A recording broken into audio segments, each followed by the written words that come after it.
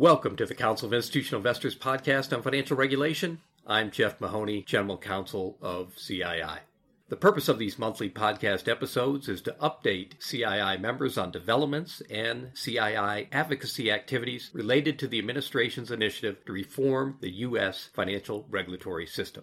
This update covers the period from August 15th through September 17th. Let's start with the administration. On the morning of August 17th, President Trump tweeted that he asked the Securities and Exchange Commission to study changing required financial reporting for public companies from a quarterly system to reporting every 6 months. CII responded with a press release indicating that we believe that long-term investors benefit from quarterly reporting by public companies. We agreed with the views of many prominent investors, issuers, and academics that responded to the president's tweet by noting that more frequent financial reporting improves the efficiency of public markets, lessens market volatility, and reduces the temptation for insider trading that harms investor confidence. Later in the day, on the 17th, SEC Chairman Jay Clayton issued a statement indicating that the SEC's Division of Corporation Finance continues to study public company reporting requirements, including the frequency of reporting. CII recently released a podcast episode on the topic of quarterly reporting. On that episode, I interview Professor Salman Arif, an assistant professor of accounting at Indiana University's Kelley School of Business. Professor Arif discusses his recent research paper that examines the effects of the frequency of corporate financial reporting on investors and the capital markets. Turning now to the U.S. Congress, the president's tweet requesting that the SEC study quarterly reporting was not entirely unexpected given the recent lobbying activity on that issue. As I indicated on last month's financial regulation episode, in July, the House of Representatives passed by a vote of 406 to 4 the Jobs and Investor Confidence Act of 2018, or so-called Jobs Act 3.0. Of the 32 individual pieces of legislation contained in Jobs Act 3.0, was a bill sponsored by Representative Ann Wagner of the 2nd District of Missouri. The bill would require the SEC to report to Congress within 120 days on the cost and benefits of SEC Form 10Q, the required quarterly reporting form for public companies. The United States Senate Committee on Banking, Housing, and Urban Affairs, which is the committee that has jurisdiction over Jobs Act 3.0, has not yet taken any action with respect to that bill.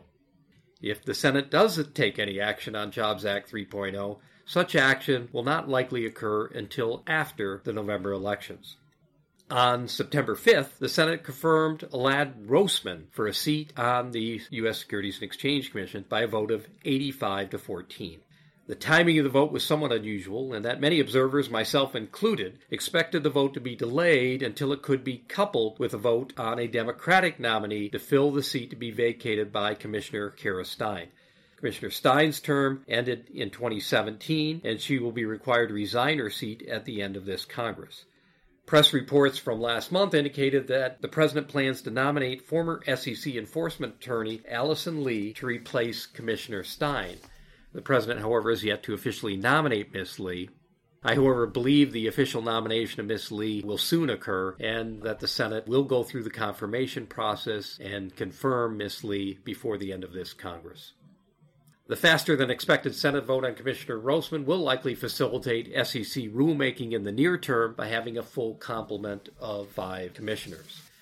Commissioner Grossman officially took a seat on the commission on September 11th after he was sworn in by Chairman Clayton. Also, with respect to the SEC, on August 17th, the commission voted to adopt amendments to certain disclosure requirements for public companies that the SEC had viewed as becoming duplicative, overlapping, or outdated in light of other disclosure requirements. The final rule will require only modest changes in existing disclosure requirements and was generally responsive to CII's comments on the proposed rule. For example, CII raised concerns about proposed changes to eliminate certain SEC disclosure requirements for equity compensation plans. The final rule retains those disclosures and refers them to the Financial Accounting Standards Board for potential incorporation into U.S. Generally Accepted Accounting Principles.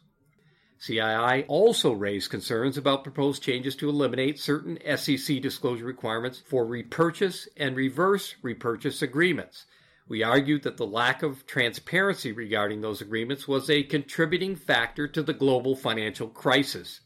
The final rule retained those disclosures and refers them to the Financial Accounting Standards Board for potential incorporation into U.S. GAAP.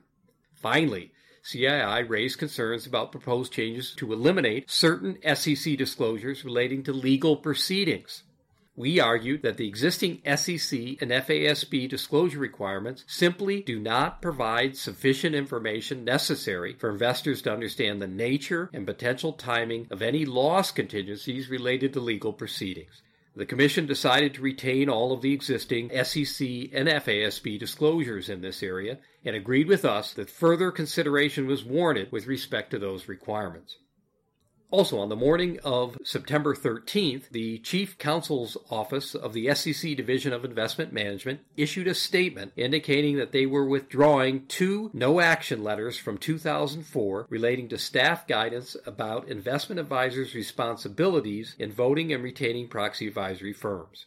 The statement indicated that the letters were withdrawn to facilitate discussion at a planned November SEC Public Roundtable on the proxy process.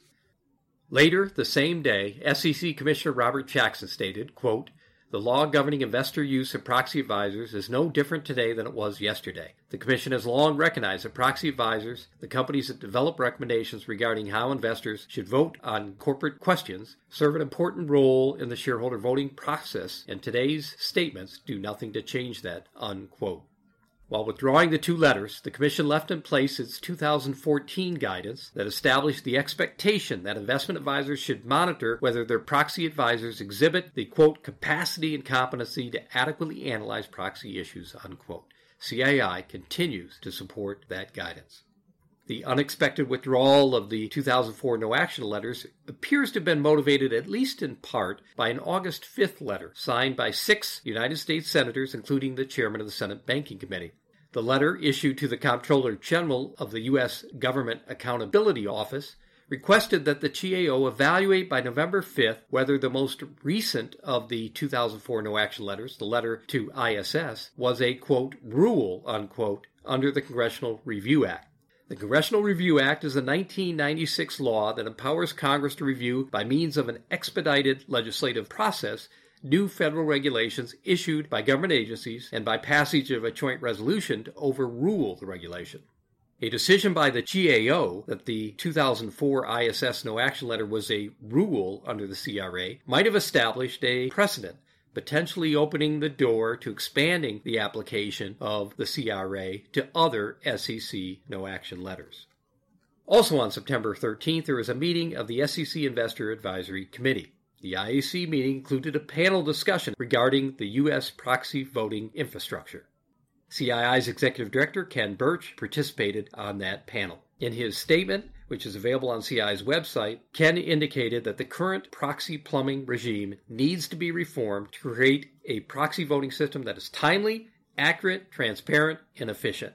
He explained that the current system of proxy voting is fraught with inefficiencies and a too large margin for error. He encouraged the SEC to explore the use of a blockchain-based voting system that would disseminate proxy materials and help manage vote allocation and authentication, as well as vote execution and tabulation. Ken also urged the Commission to move forward on its 2016 proposal to allow the use of universal proxies in contested director elections. He explained that universal proxy cards would allow shareholders to split their tickets and vote for the combination of shareowner and management nominees that they believe best serve their economic interests. The confusion among institutional and individual investors that results from current multiple and incomplete ballots would be reduced through the use of universal proxy cards. That completes my financial regulation update. If you have any questions or comments regarding my remarks, please contact me at Jeff, Jeff, at CII.org. Until next time, thank you for listening and have a great day.